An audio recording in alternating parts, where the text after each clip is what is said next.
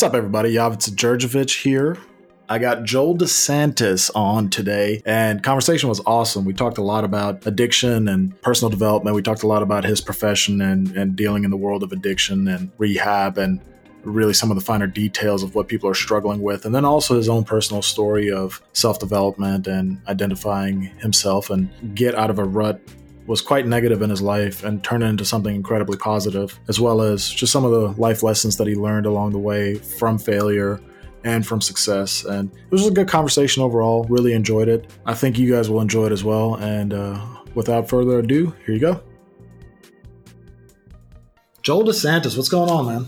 Oh, just enjoying a lovely day with this beautiful view you got here of Nashville. I do have for folks who don't know, we're recording in my office, and it is a really, really cool view. Actually, it's pretty dark outside right now, so you can just see the lights of the buildings. But I'm pretty sure they're going to put up a high rise right outside where this parking lot is. So I think we'll lose this view, but I'll enjoy it while we can. So Joe has a theory that cranes are taking over the world, and there's all these cranes looming ahead, looking at us. That is my crab people theory. Have you ever seen a crane being built? No. Have you ever seen anybody go in or out of a crane? No. Yet they exist and they grow somehow. I'm telling you. I've never met a crane operator. Yep. They are feeding off of us.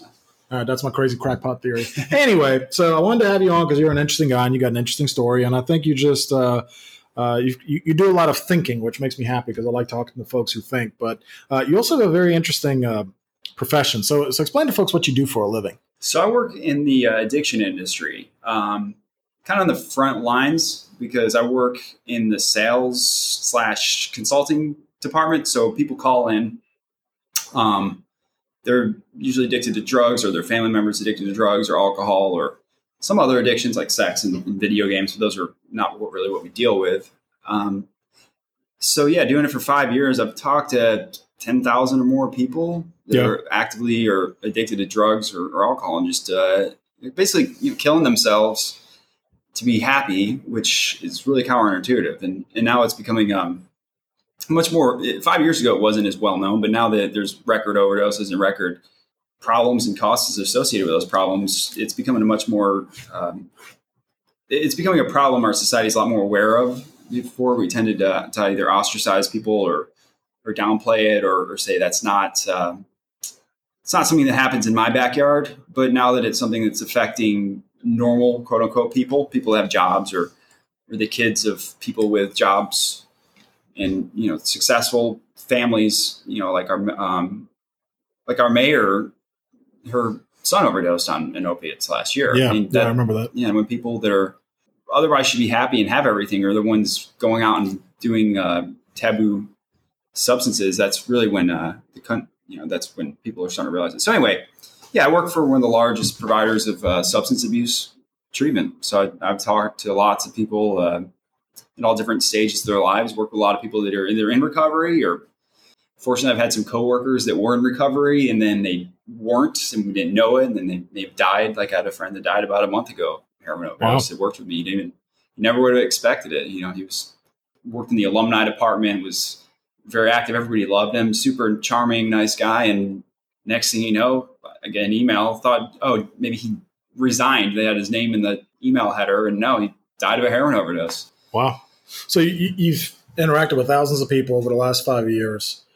That's obviously a very tough thing for anybody to get to the point where they're actually reaching out to somebody to get help, whether it's them or a family member or a friend, or because you guys are really the first line of communications. Like I saw on a billboard or a commercial or a doctor or whatever it may be calling, XYZ number and Joel picks up. You mentioned they're killing themselves to feel happiness, which is counterintuitive, as you mentioned. But what are the themes that you're noticing when you're talking to those people? And especially over the last 5 years, has there been an increase, decrease?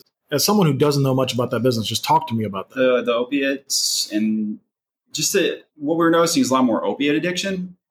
And it's not, when I first started, it would be a lot of painkillers, pills that you get from the doctor, people eating them, taking them orally, which is it's not as strong when somebody eats a painkiller or eats a pill. It takes longer to kick in, but they're getting them from their doctor. And so over the past few years, there's been a lot of legislation and a lot of crackdowns on unscrupulous doctors.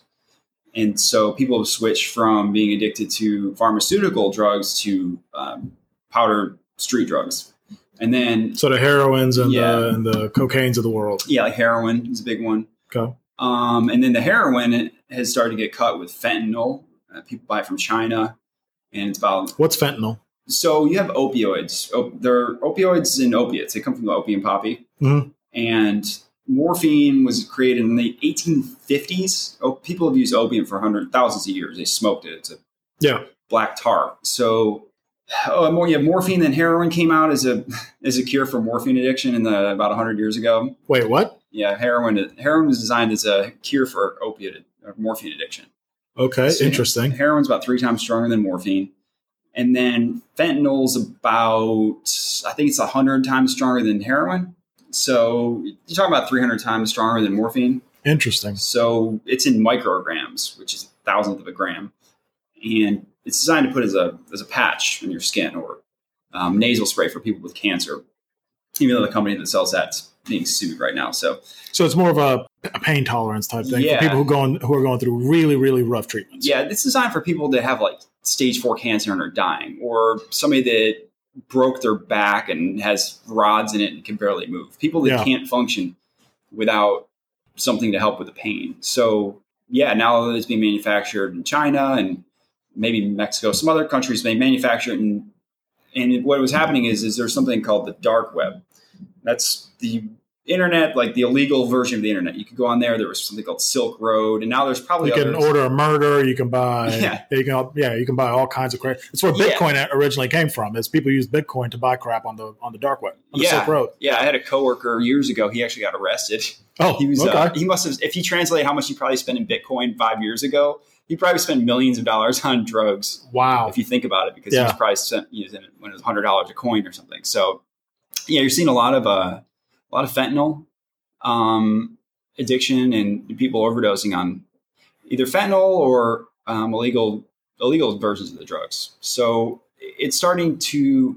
When I'm 33, and so there's a little bit of a generational gap between, say, me and a 23-year-old. Like when I was in college, people weren't doing heroin. Yeah. They might have been abusing stimulants, alcohol, marijuana. Ecstasy. Molly was pretty hot when I was in college. Yeah, Molly. Painkillers, I remember people doing painkillers. They were cheap, like $5, $10 a pill. Now the same pills be like $70, $80. So, it's starting to trickle down to younger people in wealthier communities. New Jersey is where a lot of the opiate started. Baltimore, I think, because that's where they import them, those harbors. It comes from the Middle East. And part of it, maybe, I'm not like an expert on international affairs, but a lot of it was after the war in Afghanistan, their opium production started going up for some reason. So, it's a way to make money. Yeah. That's why. Yeah. If a farmer can sell apples or opium, it's going to go with the opium. It's a little more profitable. And from what I understand, opium is very, it can just grow in really rough terrain. Yeah. And it's very resilient. Mm-hmm. Whereas, for example, growing tomatoes, you really need an ideal circumstance to grow tomatoes. So it's a lot of work.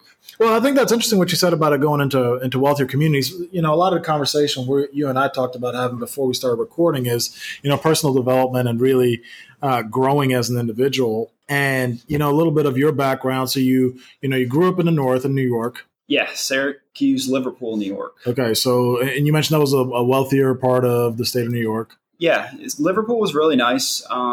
It was at the time, I think it was one of the best school districts in New York, which has some of the best school districts in the country. Yeah. Yeah, so it was a great district. And then the economy really started to fail in Syracuse. The Fisher Body plant closed, which was the factory that made bodies for the Cadillac and different Chevy models, General Motors models. So that city kind of started to fall apart, and it really hasn't recovered since then. Like all those Rust Belt cities? Yeah, making a real Rust Belt. And then a lot of the taxes and other things that hit people caused them to move out of there, because if you don't have a job and you're getting higher taxes, it made it difficult for people to afford to live there. So, the city kind of fell apart, and a lot of families moved out. Thousands and thousands of families. And so you had options to go places. You could go to Michigan, you could go to Texas, you could go to Kansas or Tennessee. So my family moved to Tennessee. Because of the Saturn plant. Yeah, there's Saturn. It's which doesn't exist anymore, but back in the day, Saturn was made in Tennessee. A different kind of company, a different kind of car. Yeah. Dent-free Saturn. Yeah. So they moved down to Spring Hill. Thriving metropolis. Yeah, 2,500 people. There's a really interesting video on YouTube. I'd never seen it until last year. It was putting the spring in Spring Hill, and it was a promotional video the city made for Spring Hill to sell the idea to Saturn. Yeah. And so this is back in like the 80s? Yeah, I think 88, 87. Wow. Late Okay. 80s. So yeah, that city's now about 40,000 people, 50,000 people. I think it's the fastest growing city in the state. I just read an article about it today. Well, because it's basically an extension or a suburb of Nashville now. Yeah. Yeah. For people that aren't from Nashville, you can drive from where we're at now in downtown all the way to Thompson Station and not knocking or anything, but you won't see a trailer park. You won't see like a dodgy, shady house, or everything's just beautiful. It's all these nice, gorgeous middle-class neighborhoods or apartments or condos. You have one of the wealthiest counties in the country in Williamson County. Yeah, more luxury car dealerships per capita than any other county in the country. I didn't know that. Yeah, fun fact. Yeah, see a lot of Teslas and Porsches around. Very much so. A lot of healthcare. I mean, basically, healthcare is based out of Nashville. If you really look at it with HCA and a couple other companies, so a lot of money. Vanderbilt. Now, just a few blocks from here, I think Amazon's coming. So. Amazon, Nissan, Firestone, or Bridgestone. Mm-hmm. Yeah. But you get down to Spring Hill back in the 90s. Yeah, it was backwards. It was like moving from the 1993 to 1975. It was a more rural area, just less developed than a city in upstate New York. Yeah, with less developed. A lot of the powers that be in Columbia, that area, they really fought against progress. They really didn't. A lot of people didn't like Northerners there, so we moved. You were carpetbaggers. Carpetbaggers. Yeah. In the literal sense, Northerners. It came down to make money, resources. Yeah. So you just didn't have a carpet that you whipped out and said, "Here, I'm selling you my trinkets." No, I guess we were car baggers. Oh, okay, there you go. Well, so we talked about you going to high school, and we talked about you going to college. So let's fast forward a little bit. So you're growing up now in Spring Hill, Tennessee. You mentioned you had a good family, good upbringing. An older brother, mom, dad.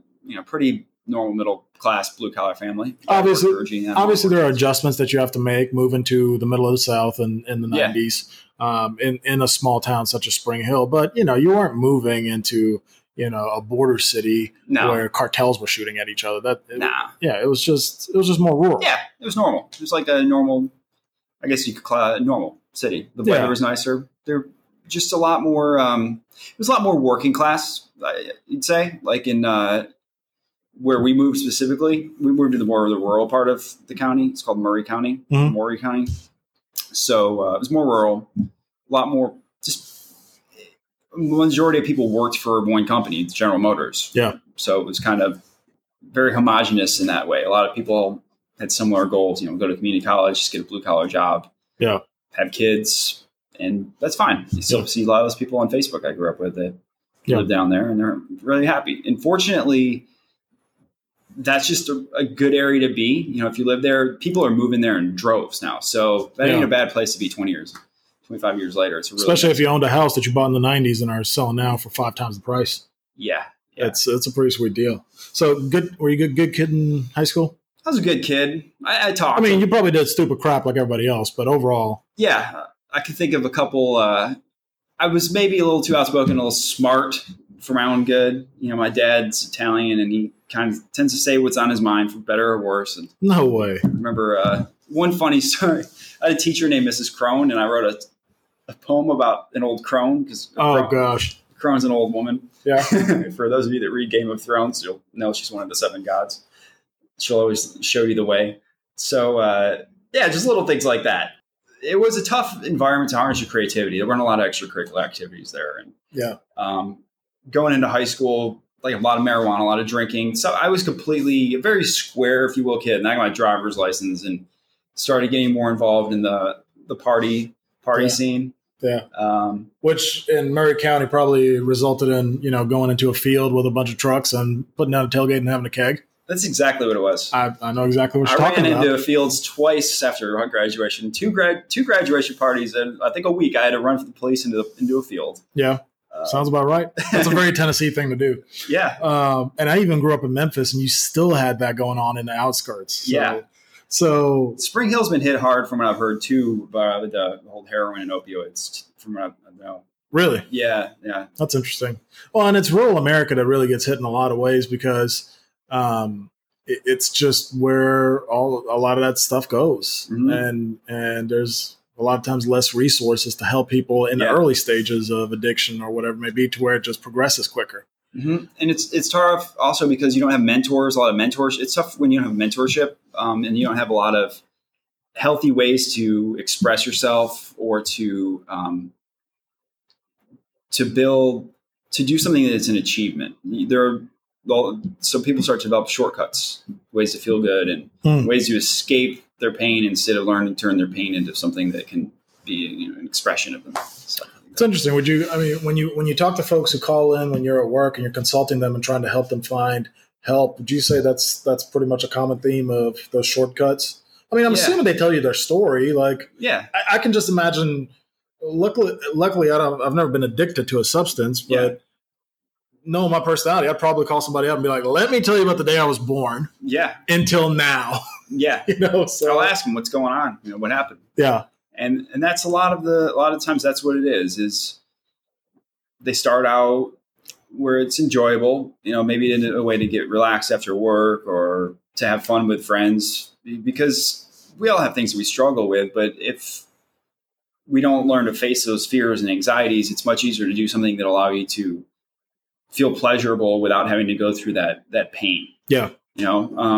Let's get the dopamine hit without the work on the front end. Mm-hmm. So you could go to the gym every day for an hour a day and work out and lose weight, get healthy, or do a stimulant and feel great right now.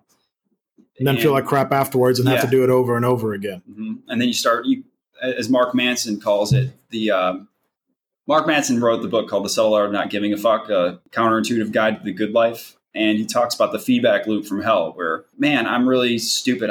Why did I do that? I messed up. Like, oh, wow, I'm really stupid for telling myself I'm stupid that I messed up. And then it's just, it's like an echo of negative self-talk that keeps going on over and over and over again. Yeah. And then that creates shame, and through shame creates isolation. And through isolation, it creates another feedback loop. Start escalating down that path. So it may be, I feel bad I got drunk at my brother's wedding or missed Christmas. I could either go talk to them and have this difficult conversation, or I could go and drink and forget about it and act like it never happened. Problem is, everybody else knows it happened because they were sober and they saw you do it. Yeah. So we live in community, whether we like to admit it or not. Yeah. And it's interesting what you said about shame. I mean, I know one of the toughest parts about y'all's job is you've got to get the people, once they reach out to you, that's a great first step, but you need them to take action to actually go into a facility. Yeah. That's really your job, is because unless you help them, most of the time, they're not going to do it. Right. Because it's such a massive step. How often do you feel shame is the biggest barrier to them getting the treatment? I'd say it's one of the biggest ones because it can be disguised in different forms. I can't miss work, or I got to be at your home at Christmas, or everybody needs me, even though your family's totally tired of you from being drunk. So I think that's a large barrier. People don't want to miss work. They might. Let's say someone has a great job. Everything looks rosy on the outside, but inside the home, it's hell. Yeah. They don't want to break that facade because the community will shame them. Once their secrets are out in the open, then everybody's going to see that and they're going to look at them in a different light. Kind of like a good example is Tiger Woods. Everybody knows what Tiger Woods did. He was addicted to drugs, got in a car wreck. His wife beat his Escalade with a golf club. And now, no matter what Tiger Woods has done, people can look at him and they'll still remember that event. And that's a very extreme example of what could happen. And everybody's in their mind Tiger Woods. Interesting. Well, let's fast forward a little bit. So we go to college. So your first year of college didn't go as planned. What happened? So at the University of Tennessee, you could live in different halls. There was Reese Hall. There was North Carrick, where the college. You had North Carrick, South Carrick, guys, girls. You had Reese. You had Humes. They tore down most of those, by the way. Yeah. Fun fact. Oh, God. UT's campus is gorgeous. There's probably been $1 billion worth of. The master plan is incredible. Sorry, this is us going off on a tangent, but even Sophie's Hall doesn't exist anymore. Really? The old piece of crap dorm that was haunted and had the cafeteria in the bottom next to Clement. It's like this massive, beautiful, like multi-million-dollar structure now. Anyway, these lucky Gen Zers who get to go there. Yeah. So Reese was just Reese, fifth floor Reese is where you went and got your drugs. I think I was on the 5th floor. I'm not surprised. We must have smoked 4 or 5 packs of cigarettes a day in our dorm.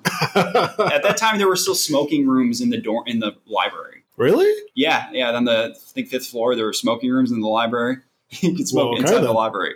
It's funny. I came in like the very end of the very beginning of the millennial thing. We saw there's still smoking sections in all of the restaurants, even though it flowed right into the room next door. Yeah. So we were a little less healthy generation than now. But so there's a lot of partying. I moved in with a roommate who was a popular kid in high school. I grew up with him. I still know him and I'm still friends with him. But there was a lot of drug culture on campus. And obviously things are what you make it. That was my experience there. There are a lot of people that didn't have that experience. It's just I happened to. There's 30,000 kids at the university. You can find whatever group you want. Yeah. So I kind of learned because I didn't have many friends. I mean, I had associates, but once I got my car in high school and then I got a fake ID from my brother and, I learned that was a way of acceptance. That was a way of fun. Yeah. And you're 16 years old. Your brain's not really fully developed. Yeah, your prefrontal cortex doesn't develop until you're like 25. Yeah. You shouldn't be allowed to make any decisions until then. No. Nothing serious. No. Anyway, so moved drug in, culture, moved in. Had a dorm mate. I think this may be a record. He got 2.0 GPAs 2 semesters in a row. Wow, that is impressive. He didn't get kicked out? No, his grandfather was friends with the president who ended up getting fired, I think, for corruption. I remember him. Yeah, anyway. Joe Johnson or something like that. Yeah. Maybe before that. Sorry, Joe, if it's not you. I'm not meaning to slander you. Just a lot of crazy stories that year. There was, he got strung out on coke. He's in prison now. I've looked him up recently. His name's Doug. So just really surrounded myself with not the right people, to say the least. This is an embarrassing story, but I retook a class for the second semester of college because I forgot I retook it the first one. You just didn't even know it was on your schedule. You're like, whatever. I'll figure it out when I get the F. Yeah. We had like these blinds on our dorm room, these dark, these blackout shades, and I had like 2-3 foot long black lights, and basically the dorm was just glowing the entire time. You go in there and there were little glowing stars on the ceiling, and made them as a constellation. It was just it was very much a drug-induced experience. Yeah. I had never been really out of my shell or out of orbit of my parents. So then I moved into my own dorm room or my own apartment after that year. It was tough. I had a breakdown. I had to be hospitalized 15 years ago. It was just tough. It was a breakdown. That's all we'll say about that. I just flipped out. And I wanted to do better and I wanted to get out. It's just I didn't know how. I didn't ever have any good mentors around me or anybody that I was surrounded by people that were constantly wanting to take shortcuts and wanting to be quote unquote cool. They wanted to look good, wanted to be cool. And some of them are still living like that. It's really. Do you mind if I throw in a Milanism real quick? Yeah. Dad always says to this day, don't be cool for a day or two. Figure out a way to be cool for life because there's nothing worse than being a loser 10 years later. Yeah. And I was like, man, even as a kid, that stood out to me. So I know exactly what you're talking about. When you think back at 18, you're like, these folks are quote unquote cool. Yeah. They've got their cool card, but man, I don't want to be cool when I'm 18. I want to be cool when I'm whatever age I am. Yeah. All the time. So what kind of caused a transition to you? Obviously freshman year doesn't go the way you plan. Yeah. Nobody plans. So I probably had a GPA in the 1s my freshman year. I graduated with like a 3.4 or so after. Okay, so I turned things around. Knowing how averages work, that takes a hell of a lot harder to go from 1 point something to 3 point something than it is to 3 point something to 1 point something. Yeah. So what happened? So I had my own dorm room. Martin Luther King Day. I filled out this form in a class. They passed out these forms. I just filled one out of what was for information for like a summer job. So I met with a guy the morning of. It was Martin Luther King Day because the classes were closed, and we met in the University Center for this program called Southwestern Company. They're in Nashville. It's the third oldest company here from 1868, so they're 150 years old now. And I met a guy named Chris White, fantastic mentor, really good guy. I was tired, and I wasn't like, why am I here? And he was like, do you want to do this? And I really wasn't into it. So 2 other people signed up to do it. Those guys ended up they ended up doing really poorly. And then I went home and it was a sales company. So I was about to say, explain to people what Southwestern is. Like, what do you got an internship at Southwestern over the summer? What do you do? So what happened was I was kind of adrift my first semester, my sophomore year of college. And then I went and was introduced to this mentorship and sales program called Southwestern Company, which there are countless businessmen. The guy named Chin Chu, for example, he owns, I think, the top 2 floors of the Trump Tower in New York City. Yeah. A lot of businessmen. Rick Perry. There's all kinds of folks. There's tons of alumni. Jeff Sessions, Marsha Blackburn. Say what you will about them. They did it. Yeah. You basically sell books door to door for a summer, educational books, whether it's it started as a Bible selling company, right? But like way back in the day. Yeah, they sold Bibles for Civil War soldiers trying to pay for college. They started selling Bibles.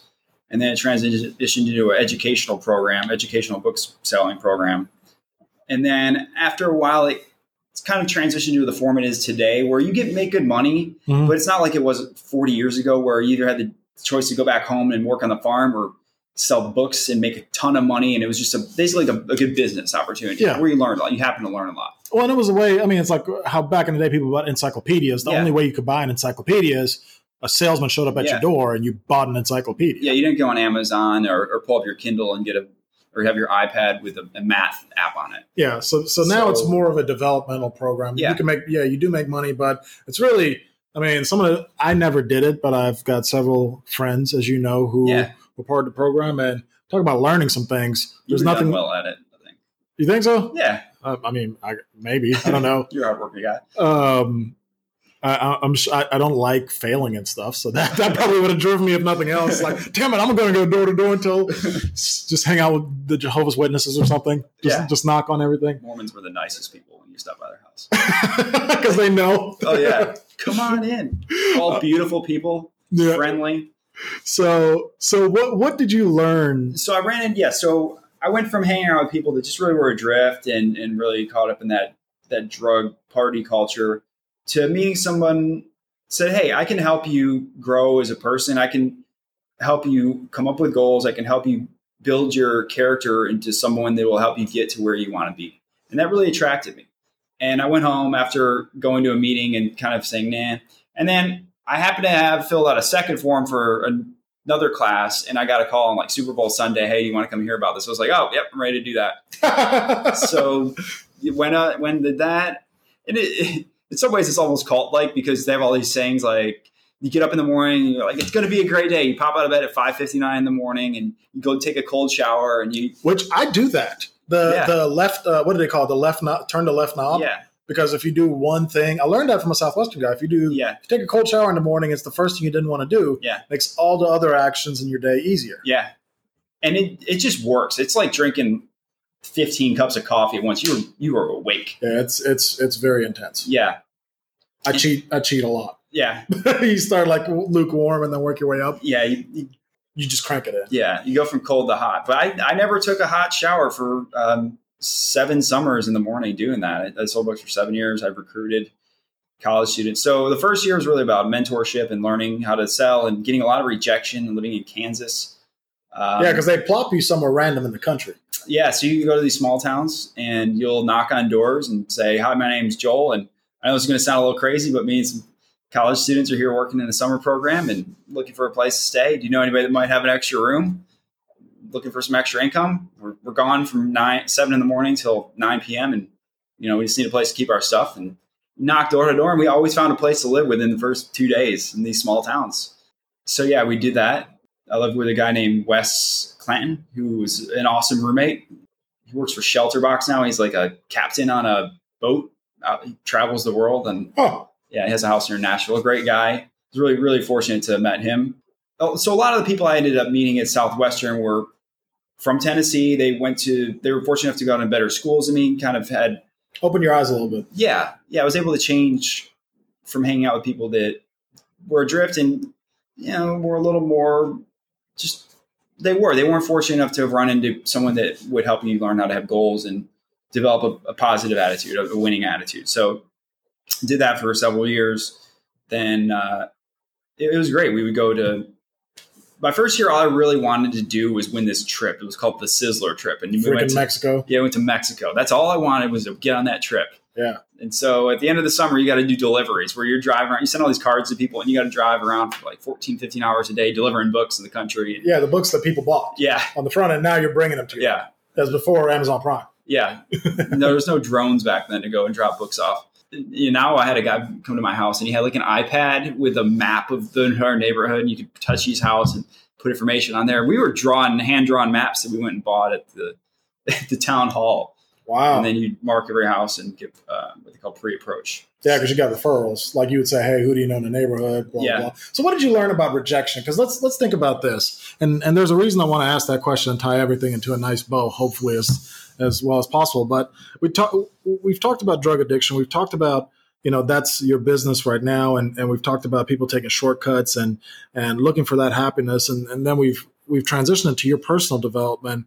And now we're at this intersection of you literally getting rejected over and over again every single day while you're selling books door to door. Yeah. I mean, it's like most people are not open to you showing up at their door and being like, hey, you want to buy some educational stuff? Yeah. I, on the other hand, am a sucker for salesmen.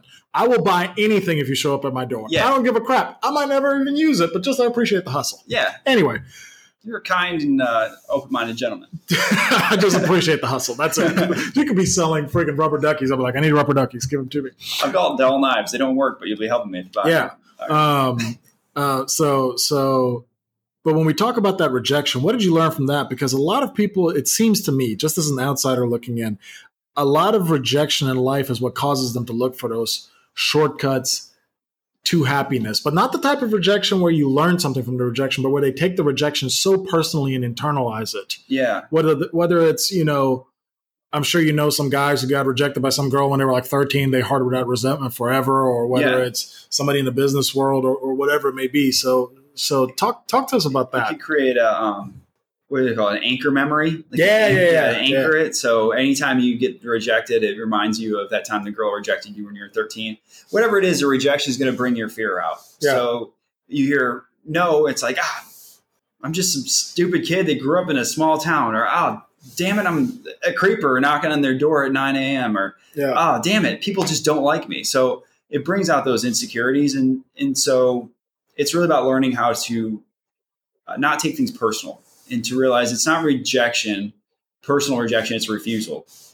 And the rejection I got wasn't. Elaborate on that. What is the difference between rejection and refusal? Well, if someone's rejecting you, they're outright saying you're not good enough, or you're a bad person, or it's a personal character assault. Almost. It's affronting you personally. Whereas refusal is they're just not interested in your product. Yeah, they might like you as a person. They're Yeah. I mean, I've got friends that do stuff and they're like, hey, do you want to buy my doTERRA oil? I'm like, I really need essential oils, but thanks. Yeah. And I'm not saying I don't like you or you're a bad person or your oils are crap, go throw them in the Cumberland River. I'm just saying I don't need it. Thank you for stopping by. I appreciate it. Yeah. And that was the hardest thing, was most of the rejection wasn't go away or your books suck or we don't need any of that. It was things like, I remember this British guy, and this was the best form of rejection. I wish I got this all the time. He said, I'm sorry, Joel, I'm just not interested in purchasing any educational books right now. Elaborate on that. Why was that the best? Because that was a logical explanation of why he didn't want to talk to me. He explained his position and I could agree with that. Okay, you don't want to buy personal educational books, fine. I'm not going to waste your time. You're not going to waste mine. But what it was, the worst ones were, I'm not interested because you didn't know what I was doing. So you're not even taking the time to know what I'm doing, or I have to talk to my husband, or can I wait? Can I think about it? Yeah. Those were hard because those weren't solid. It leaves too much open for the brain. You got way too many little rabbit holes you can go. Whereas when somebody says, I'm sorry, Joel, I'm not interested in purchasing any educational books at this moment, that is such a clear cut answer to your brain, where your brain just shuts down and says, okay, check mark, next. Yeah. It's like getting dumped. If a girl dumps you or a guy dumps you, whatever your thing is, you say, well, I'm not ready to date right now. I've got a lot of things I'm working on in my life. You're a good person. It's this cliche, but it's not you and anything that's going on with you. It's I have to work on myself to be a healthier person. So I can't see you right now because I have to spend the time with myself. That's a great way to be broken up with. Yeah. A bad way to be broken up with is getting ghosted. Yeah. Getting ghosted, or we don't need to be together. and have you have a good life. That leaves too much open for the mind to wander. Yeah. It's like sitting in a dark cell with no lights on and no noise, or being in the water. Sensory deprivation. Yeah, it's like emotional sensory deprivation. There's too much in your mind to. Well, and we talked about there's different types of addictions, and I didn't intend for this to be the theme of the podcast, but it kind of turned out to be. Yeah. That just tagging along for the ride and the story of your life. And really what it sounds like to me is you getting in. So you were surrounded by people who had no drive, who were doing drugs, and you can put it in the nicest way possible, but were living the lives of losers. Yeah. Period. Yeah. Okay. And you took yourself out of that environment and put yourself in an environment where you can say whatever you want about direct sales, whether you like it or don't like it. The one thing that I appreciate, particularly about the culture at Southwestern, it is a culture of constant self-improvement. Yeah. You're surrounding yourself by people who constantly want to get better. Mm-hmm. And you are the average of the 5 people you spend your time with. I mean, yeah. I don't have any scientific data to back that up, but just use common sense. Look at your friends. Things are just going to work out that way. It's not a coincidence that if you watch Jerry Seinfeld, the people he was hanging out with in the 70s were like Gary Shandling and Larry David. And you look at all the friends that he had, they're all super successful comedians. They're all, they're all sharpening each other. Yeah. So when we talked about addiction, that it's not just alcohol or drugs or whatever it may be, but there's Facebook, there's video games. We talked about you playing Red Dead Redemption and finishing it off and being like, crap, that was so much time wasted technically. Yeah. Like I'm glad I finished the game, but what did I actually do? Red Dead Redemption is awesome. It's such a detailed game that the weather changes, and when the weather changes, the horse's testicles get smaller or larger. That is very impressive. Yeah. Yeah, I've read about that. You skin animals. When you pick up like a dead animal after you skinned it and throw it over your shoulder, it stains your shirt with blood. Yeah. Just little details. Like that. Yeah. And so it's really scary because I'm a fan of the show Westworld, and Rockstar took 5 years to make this game, and the level of detail, it's like the first step into a virtual reality universe. Just the level of detail, it's almost like the first inkling. Once we're able to immerse ourselves in a full VR experience, it's going to be insane. But so, wouldn't you say that? Look, I like Red Dead. Yeah. I haven't played Red Dead 2 yet because I cannot commit the time to play Red Dead 2. Yeah. Okay, I'm playing Super Smash Bros. Right now, just to let it be known. Getting priorities. Yeah, got my priorities right. But I'm just saying that level of detail, it's great, and it took a lot of work and effort. Yeah. But why don't you go hunting? Yes, it's pure escapism is what it is. Exactly. It's this shiny light. It's like one of those bug zappers. The insects love that blue light, and they're flying right towards it, and like, oh, that's the prettiest light I've ever seen. And then zap, you're dead. Yeah. And so these games are designed for constant dopamine hits. They're designed for a pleasure that allows you to $65, you can go to a new world and make a brand new self. You're Arthur Morgan for 50 hours or how long it takes to complete it. Instead of having to think about Joel DeSantis or whoever it may be, John Doe. Yeah, cleaning your house or focusing on things like the 12 rules of life, making sure your house is clean and that escapism. So what are folks like when they're going into the treatment centers, when you help somebody go in, so they're obviously going for drug addiction and alcohol addiction. What is actually helping them get out of that? Because we're having people who are addicted to this escapism, whether it's video games or virtual reality or porn or whatever, pick something. What can people take from that? So one thing they can say is I need to surround myself by people who want to be better. Yeah. Because that helps. It could be a recovery community in terms of treatment, 12 steps like AA or Alcoholics Anonymous or Narcotics Anonymous, going to a new environment and just breaking that pattern, that cycle of their lives and surrounding themselves with people that say, I was one way, but I'm no longer that person. I am. Well, and that's something I think about a lot, especially with this podcast, because part of the theme of this podcast is, self-improvement. Yeah. And that's what a lot of the episodes are about. And sometimes we just sit here and have a conversation about different things because I think you can learn from every single person.